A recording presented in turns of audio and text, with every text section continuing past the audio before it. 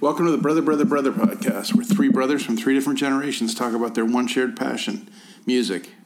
I'm your host, Wyndham Lewis, and today I'm talking to Dan Buckspan about his new book, Woodstock, 50 Years of Peace and Music. You can now listen to episodes on the BrotherPod app, which also gives you access to additional new music, music news, clips, and content that we curate for each episode. You can also interact with us directly through our talkback feature. Ask us questions, make suggestions, and voice your own opinions. Just search BrotherPod in the App Store to download on your mobile device. As always, you can learn more about the pod at brotherpod.com. Follow us on Twitter and Facebook, and it's extremely helpful if you rate and review us on iTunes. Now, let's talk to Dan Buckspan about how he carved out new real estate when it comes to talking about a story that's been talked about many times in his new book, Woodstock, 50 Years of Peace and Music.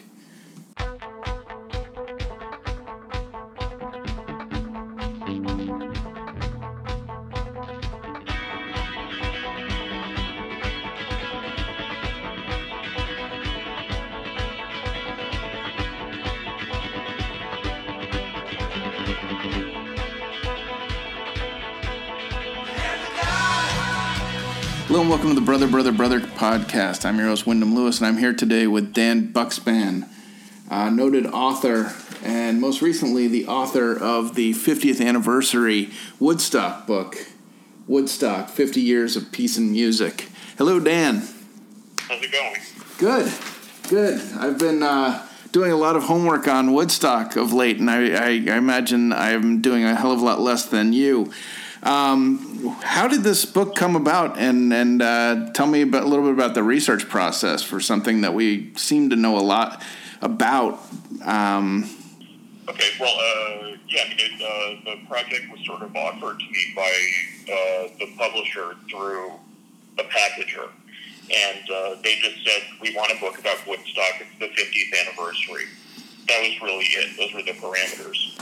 And at first I thought, okay, well, I'll focus on the music. That's really what I've done before, and that's what I feel like I have the most to say about. And what I wanted to do was, interview, whoever was still alive that performed and that sort of thing.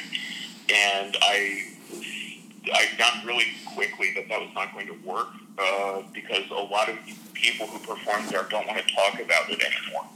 At least they didn't when I would call them. They just out of I'm sorry? Out of exhaustion, or just. Well, I'm not going to name any names, but there were a couple of people who I got a hold of who were like, "Look, man, everything's been said about this that can be said. Just read up what's on the internet and just copy that for your book." Really, people were really not happy to talk about it. That's kind of hostile. Yeah, I was really kind of taken aback by it. I really wasn't expecting that at all. But I was like, okay. But I kind of forged ahead anyway, thinking I'll find somebody. And I ended up speaking to the manager of Canned Heat. And when I was talking to him, he goes who's your publisher and what are you doing? Because I have requests for interviews right now from 5 other authors who are also writing books about the 50th anniversary of Woodstock. And that really got me thinking, okay, I have to really find some way to approach this book so it's not the same thing that everyone else is doing. There has to be some kind of fresh approach to this that will make my book somehow different from the 50 or other books that are going to be up there on the shelf for the anniversary. A lot of them by people who are a lot more famous than I am, who are considered authorities on these matters and that sort of thing. And after a while, I decided maybe what I should do is speak to people who are in the audience. Because as far as I knew, there were not actually a lot of audience accounts out there. And that seemed kind of strange to me because, really the audience members are the ones who are the best qualified to talk about how it really was. Because they had the most common experience of anybody. They could really say what it was like to be there. And what I learned was that everyone my age has an uncle or an aunt who had gone to Woodstock, was dying to talk about it. They could not wait to talk about it. So I'd be put in touch with them, and they would just talk for like 90 minutes about how they got there, how there was no food, how there was nowhere to go to the bathroom, how they slept in the rain, and that was all just so much more interesting to me than talking about Jimi Hendrix playing the Star Spangled Banner for the 500th time. Mm-hmm. So it became a lot more about that. I still did accounts of the musicians, and the crew and the setup of the show and all that sort of thing. But to me, it's really about the audience members. That's really what the book is about for me. And I think it almost by accident, because that wasn't what I was intending, turned into a much more interesting book that way than what I had originally thought I would do. I remember talking to you when this project came up, and I told you I had a former coworker who got stuck on the thruway and gave up and went home. Yeah. And you were like, bring it on.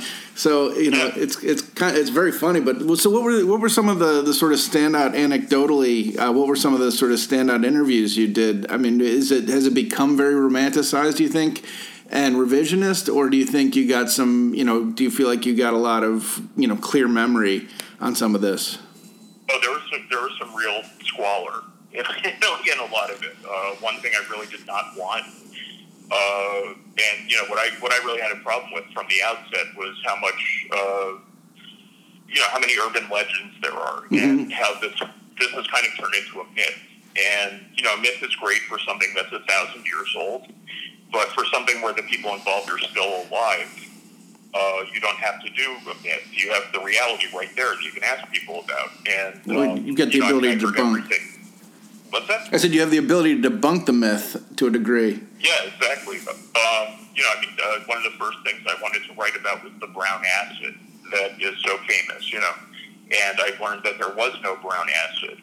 I learned that there was no baby born there. All these things that we think happened did not happen. I also learned that, from one guy that I talked to, that there was a couple riding to the concert naked on a motorcycle, and they got stopped by a cop who was like, "You can't do that. That's against the law." And so he made them put on helmets, and then they kept started going naked. Stuff like that is just so much more interesting, I think. And as far as the brown acid, probably all that was just acid that was cut with speed. So, it's either that there was no brown acid or just that it's a very disappointing story. Well, the brown acid around is not too good, I believe was the quote. So, like you and I we're about the same age. We grew up, I was born around the time of Woodstock and sort of grew up with this mythology. Do you find that a lot of it's being sort of discounted as, obviously it's being, you're learning a broader story doing this book, but the stuff that we sort of grew up believing, was it, has the information age kind of killed some of that mythology, or do you think that it's able to live on and Woodstock sort of still holds a place in people's minds? It's still very top of mind. I don't think that they would have been trying to still put on, a 50th anniversary concert if it wasn't something that still resonated. As far as that not working out, it wasn't because people weren't interested or people wouldn't have gone, because since that event was canceled, there are a bunch of other events that have sprung up that people are going to, that shows that it's still very much on people's minds and people are still thinking about it very much. I think what happened was, the time in which it took place, there was not nearly the level of news coverage that we have now, and there was very little, there were no reporters on the ground, really. There wasn't anybody really at the site except for a couple of newspapers, and so a lot of the information that got out initially was anecdotal. Then there was the movie, the soundtrack album, and that was really all that a lot of people had to go by. And as the years have passed, a lot more has come out, and it's become a lot more widely understood what the event was really like. But, I still talk to people who aren't even aware that the weather was horrible the whole time, which to me is like, all you need to do is, just watch the movie, or even just listen to the soundtrack when they're chanting "No rain," and you have to think like, oh, that means it rained. A lot of people don't know that.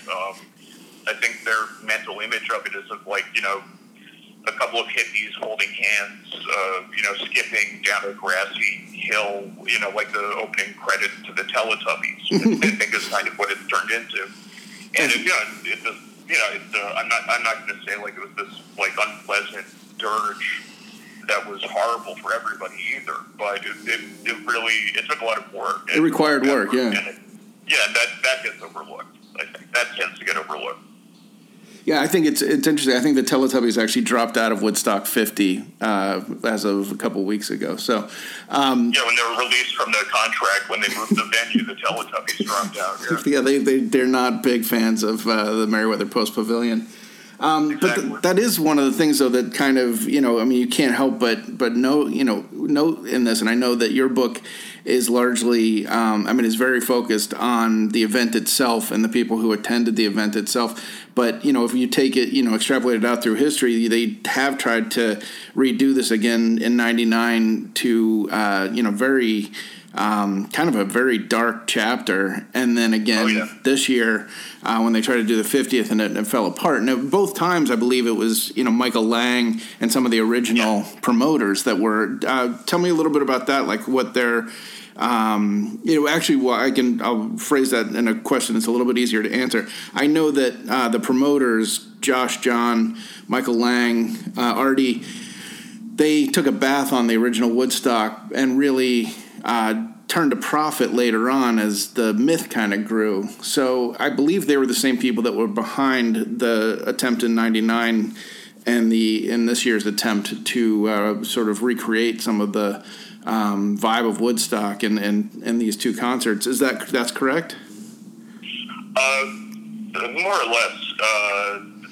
There was never another event where all four promoters were involved together at the same time again. It was just the first time. And for the second one, I think was 94, I think was Michael Lang and Artie Kornfeld. Or it was Michael Lang and John Roberts. I can't remember which one. But there was never another event with the Woodstock name that all four of them worked on after that. And John Roberts died in 2001. So, that was the end of that.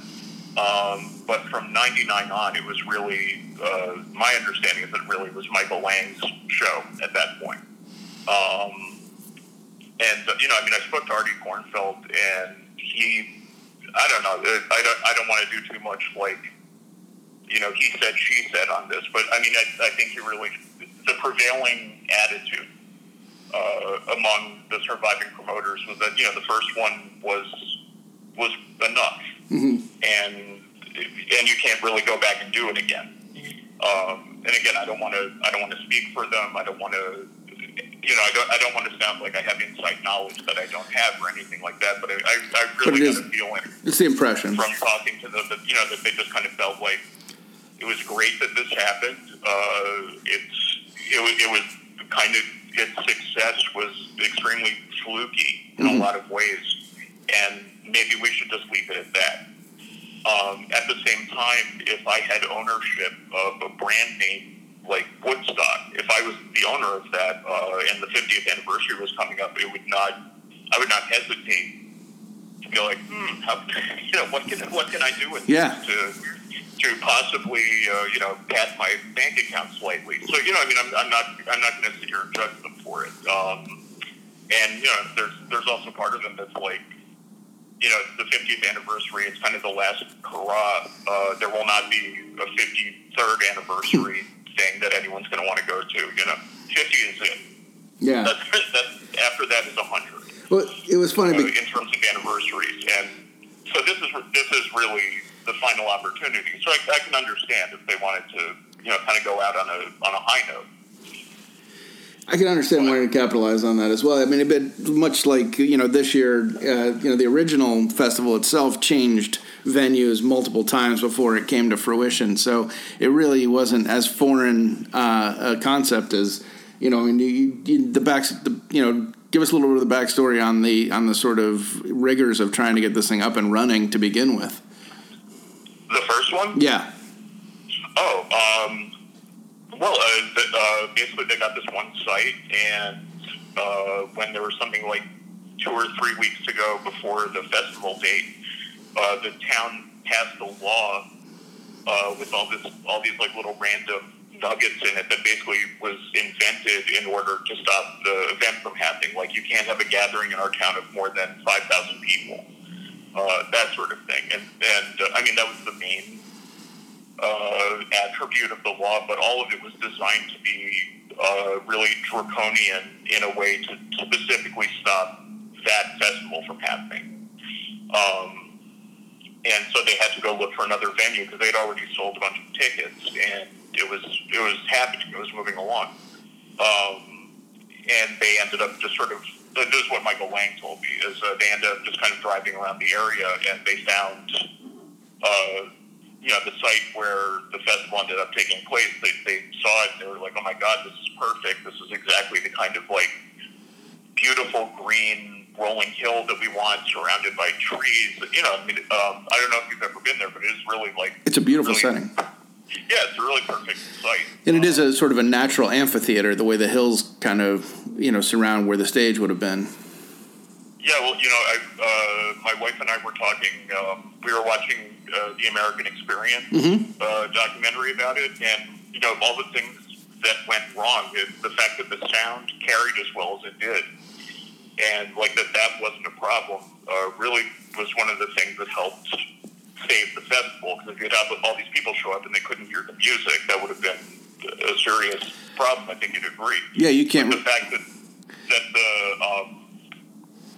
the site was kind of naturally designed in the way that it was, like you said, like it functioned sort of like the amphitheater in Pompeii. It couldn't have been more perfect. And the sites that they did future festivals at just didn't have that same kind of, I don't know, they weren't carved out as well, I think. Well, you think about those big European festivals that they, that are, dot the summer every year. And, they have a quarter of the people, which is still a hell of a lot of people. But, they've got mega video screens and sound systems that are built out, sort of incrementally through the crowd. And this is one stage, one sound setup. Right. It was supposed to work a little bit more efficiently, because the way that they designed the stage was supposed to be with a Lazy Susan, where the band that was playing, they'd be at the front of it while the next band was setting up at the back, and then the band would stop playing, they'd just turn it around, and then the next band could come up, but it stopped turning on the first day. So you got like hours and hours of delays because of that. But the ideas were good. Their hearts were in the right place. But I mean, a lot of it just didn't work out solely because there wasn't enough time. With the venue getting switched, they had something like 2 or 3 weeks to get everything done, and that was not going to do it. And it reached the point where it's like, okay, well, we have to either build the fence so people pay to get in, or rebuild the stage, and we can't have both. So they wisely chose the stage, because if they charged a bunch of people admission to get in and there's no stage, then you've got problems. Yeah, that is, and it's funny because musically, I think people do. There are those sets that stand out. The first Crosby, Stills and Nash show, Hendrix, obviously, the Who, Sly. The ones that were sort of monumental nighttime. But there's a lot of weird acts on this that kind of fell by the wayside. I mean, tell us a little bit about the sort of musical lineup that people might not necessarily know. Oh, that's easy. Sha Na Na performed, which I tell people that and they think I'm lying, or trying to somehow like pull their leg or something like that. But Sha Na Na performed. The Incredible String Band performed. There are bands that just never materialize. Yeah, they performed at the show, and they never really cut through, and that was really kind of it for them. But I would have to say, if you had to pick one band that was really like the "what the hell are they doing here" moment of the show, it has to be Sha Na Na, hands down. Yeah. and they played it like 6:30 in the morning on Monday. As everyone's covered in mud and the acid is wearing off and everything. I can't even imagine how it must have been for the audience to see that. But they actually, in a way, they went on at the perfect time, and the audience loved them, and they got a 40-year career out of it. So, it's on us. I don't think there's ever been much of a movement to redub this John Bowser Bauman's Woodstock. So no, which is sad. Although he wasn't in the band at the time anyway, so. Oh, sorry, my mistake. No, that's okay. There have been 75 people in Sha Na Na. So, if you don't get all the names right, that's okay. Did you? Or the times when they were in it. Were you able to reach out and talk to some of those performers, some of the people in the lesser known bands? I mean, was that one of the things that you looked to do, or was that something? Melanie I've got a brand new pair of roller skates, wrote the foreword. Actually, Elliot Kahn, who was the guitar player from Sha Na Na, gave me great stuff because he was lucid. He wasn't doing a lot of drugs at the time, and so he actually remembered what happened and he gave some really valuable quotes and a lot of stuff that I don't think people knew. Like the acts were staying at a hotel. Some miles away from the site. And they get picked up by helicopter and brought to the site to perform and brought back. And Sha Na Na was at the hotel while Jefferson Airplane was waiting to play at the site. And Elliot from Sha Na Na and his girlfriend got put in Grace Slick's room.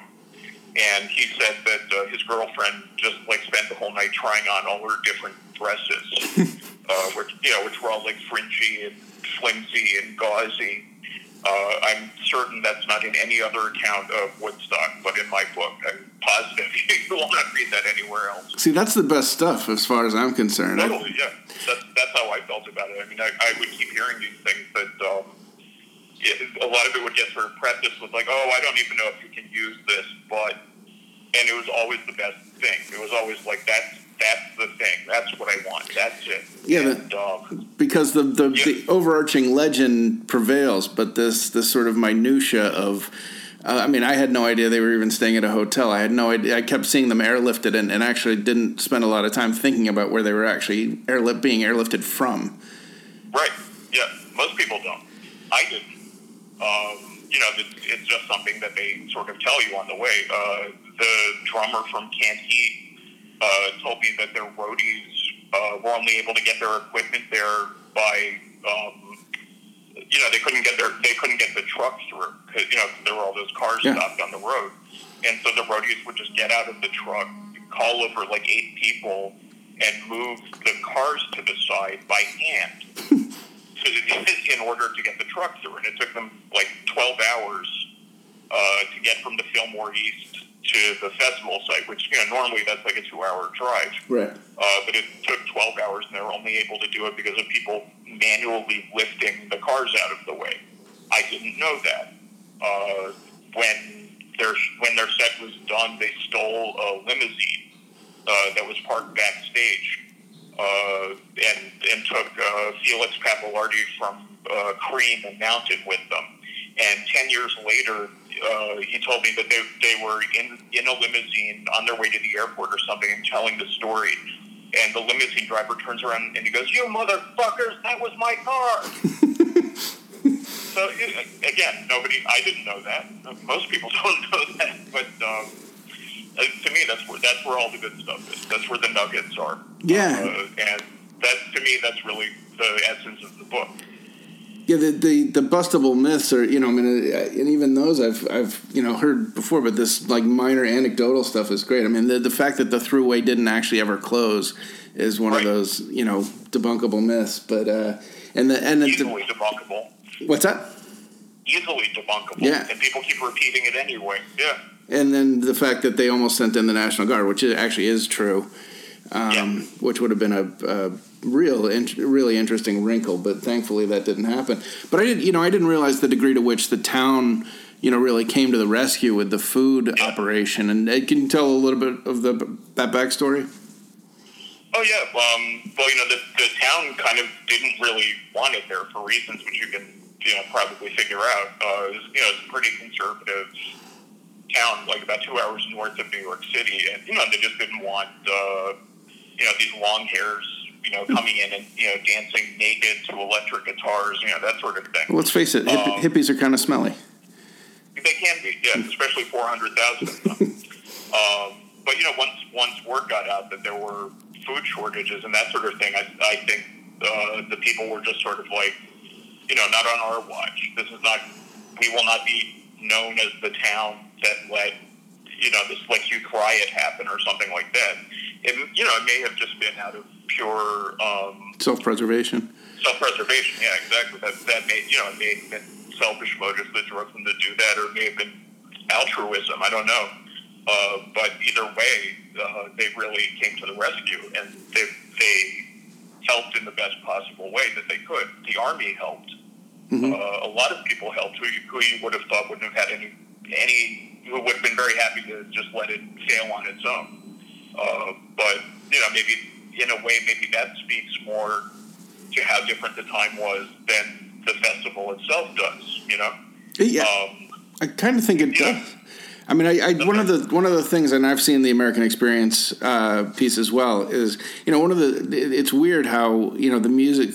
I feel like I've seen the musical performances many times, and it's become kind of ingrained. But the thing that really kind of had my hair stand up on the back of my neck was Max Yasgur addressing the crowd. Yeah, I mean, he was especially given he was pro-war. Law and order Republican, but he was kind of like the old school style Republican that was like a Barry Goldwater type, who was more about like freedom of assembly, personal freedom, individual liberty, that kind of thing. It's not like the evangelical assholes that we have today. This was a very different form of conservatism, and the thing that really sort of stuck out for me with that was when they were talking to just citizens from the town about them making food and giving it to the site. And they're just talking to this one old guy, and he's like, yeah, if the kids are hungry, you got to feed them. We got to give them a fair shake. And to me, that was really the moment of like, wow, this would not happen today. This absolutely would not happen today. I think you're right, though. That is much more telling of the time and the sort of, sort of, stake in the ground that this was a sort of a transformative time, that these people still felt obliged in a very I think it was feels to me like very basic altruism and neighborliness. Yeah, again of a kind I'm not sure you would see today. In a way, that's the part of it that I almost think is harder to relate to today than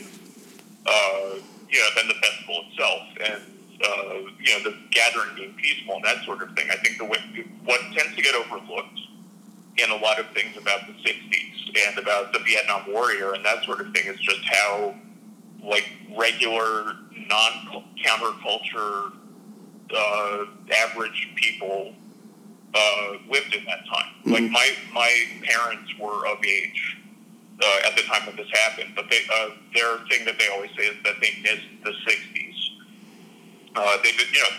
They weren't counterculture people. They were just like working for a living and just trying to, just carve out their piece like everyone else. And you don't hear a lot of accounts of those kinds of people when you are hearing about this period in history. And I mean, part of that is because the focus is always going to be on the major players, mm-hmm. and that you're always going to hear about Abby Hoffman. You're always going to hear about Richard Nixon. You're always going to hear about the famous names, and you're never going to hear about like how how did normal, regular, everyday people respond to this kind of thing. And I find that sort of thing incredibly interesting to see how it was received by everybody. One of the myths, I think, is that everyone was a hippie back then, and everyone was taking acid, and everyone was getting high, and that's not true at all. That's not the case at all. It's unfortunate, in my opinion, that the way people who were not from the counterculture handled themselves in the face of society changing in front of their eyes, that's not really looked at as much. Yeah, and it's always sort of... It was a revolution. A revolution happened in front of them, and they still had to go to work on Monday. Mm-hmm.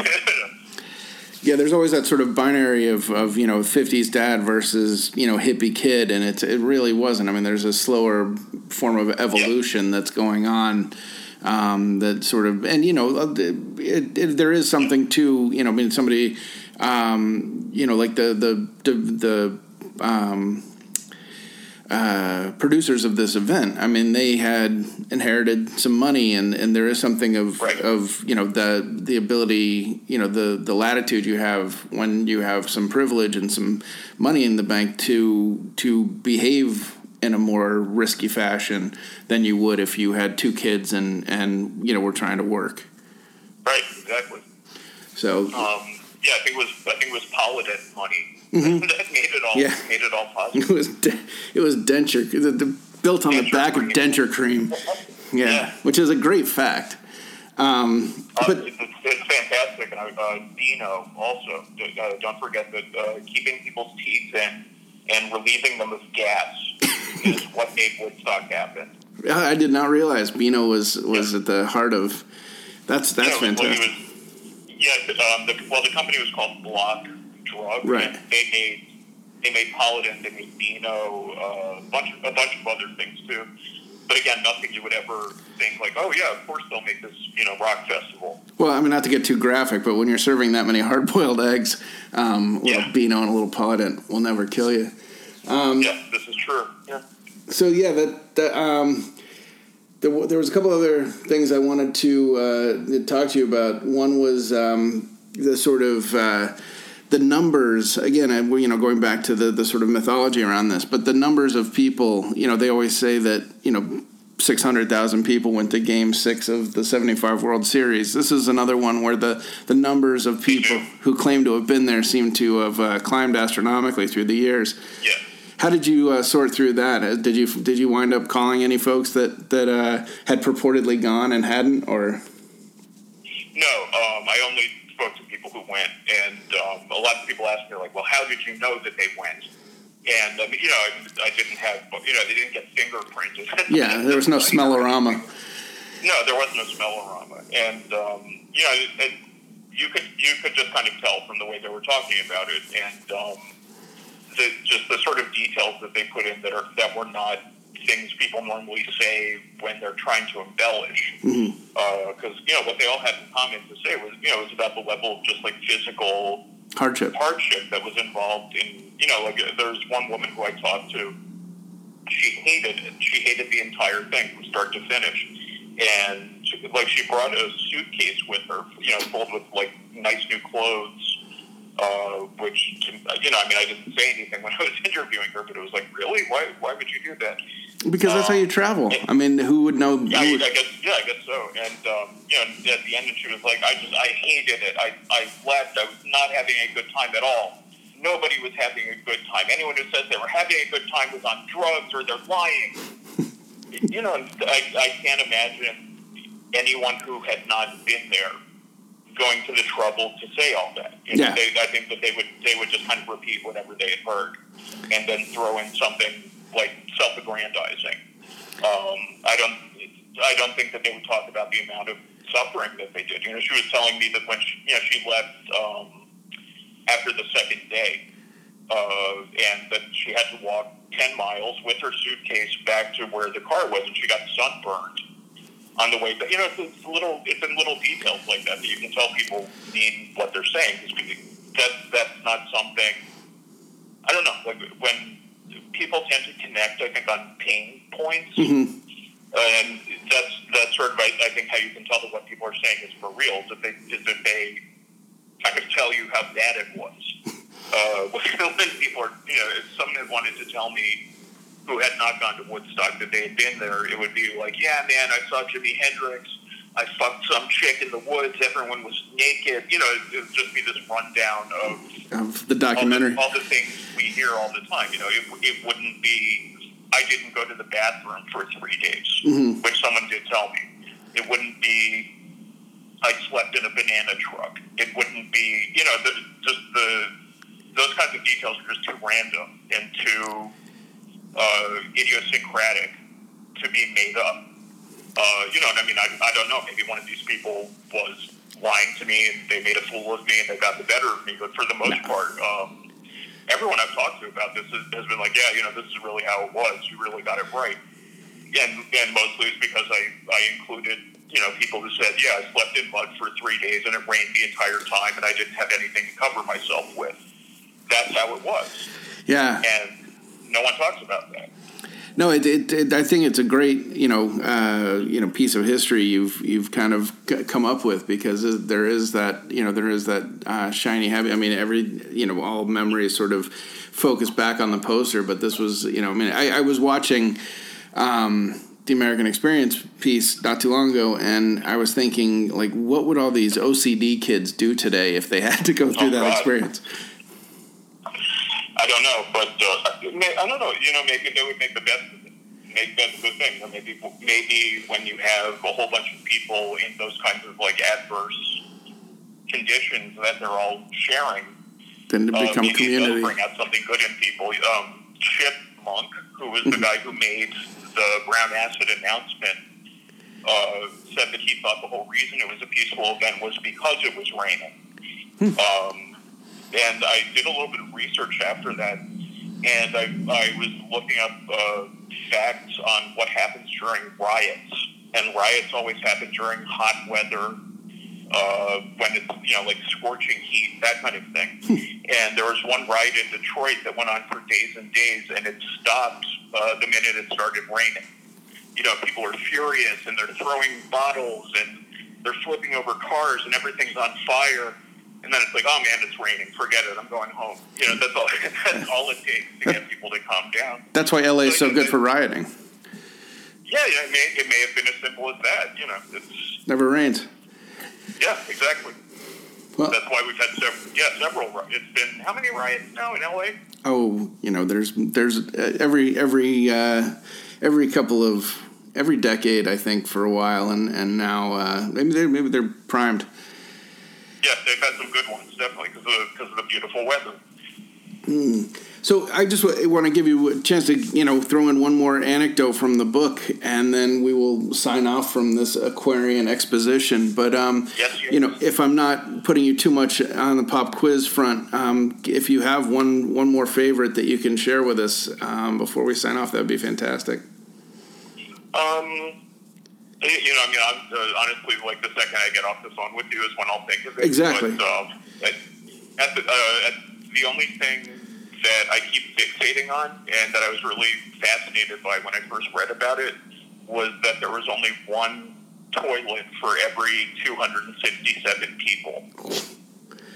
Oh. And somehow it didn't turn into a riot. That is incredible. I had never heard that number spelled out in that way. I knew there was a... Yeah, it was 400,000 people that attended, and they had 1,500 porta potties. But they didn't think that many people were coming, so it's not like... It wasn't this major miscalculation on their part. They were just not prepared for the number of people who came. And that's just what the math sort of, came out to. But most people said that they were like, well, whatever, you just went in the woods. Other people told me that they saw people just openly defecating right out there in the field. And like I said, one guy said he just simply didn't go to the bathroom for the entire 3 days that he was there. So, to me that's interesting. Again, when you have thousands and thousands of people, someone's going to have to go to the bathroom eventually. How do you deal with that? And again, this was another thing where they were woefully underprepared for it, but somehow they figured it out. So you have to give them credit for that. I have to say, judging by Carlos Santana's face, he was one of the people that needed to go relatively badly. No, he was on lots and lots of mescaline that he had taken like an hour earlier. And he thought he was playing an electric snake. So that's what that was about. That's a great face. Anyway. Yeah, it was a great, yeah. It certainly looked like he was smelling poop, for sure. But, no, but that was an electric snake he was point. That's what that was all about. That's great. So anyway, the book is Woodstock, 50 Years of Peace and Music by Dan Bucksman, and it's phenomenal talking to you. Thanks so much for coming back. Thank you. Thanks for having me. Appreciate it. Talk to you soon. Take care. I'm Wyndham Lewis. On behalf of my brothers Jeremy Sartori and Christian Lewis, thank you very much for listening to the Brother podcast. Many thanks also to our heroic producer, Damian Kendall, and to Simon Doom for our epic intro music. Learn more about the pod at brotherpod.com, follow us on Twitter and Facebook, and it's extremely helpful if you rate and review us on iTunes. Thanks again for listening.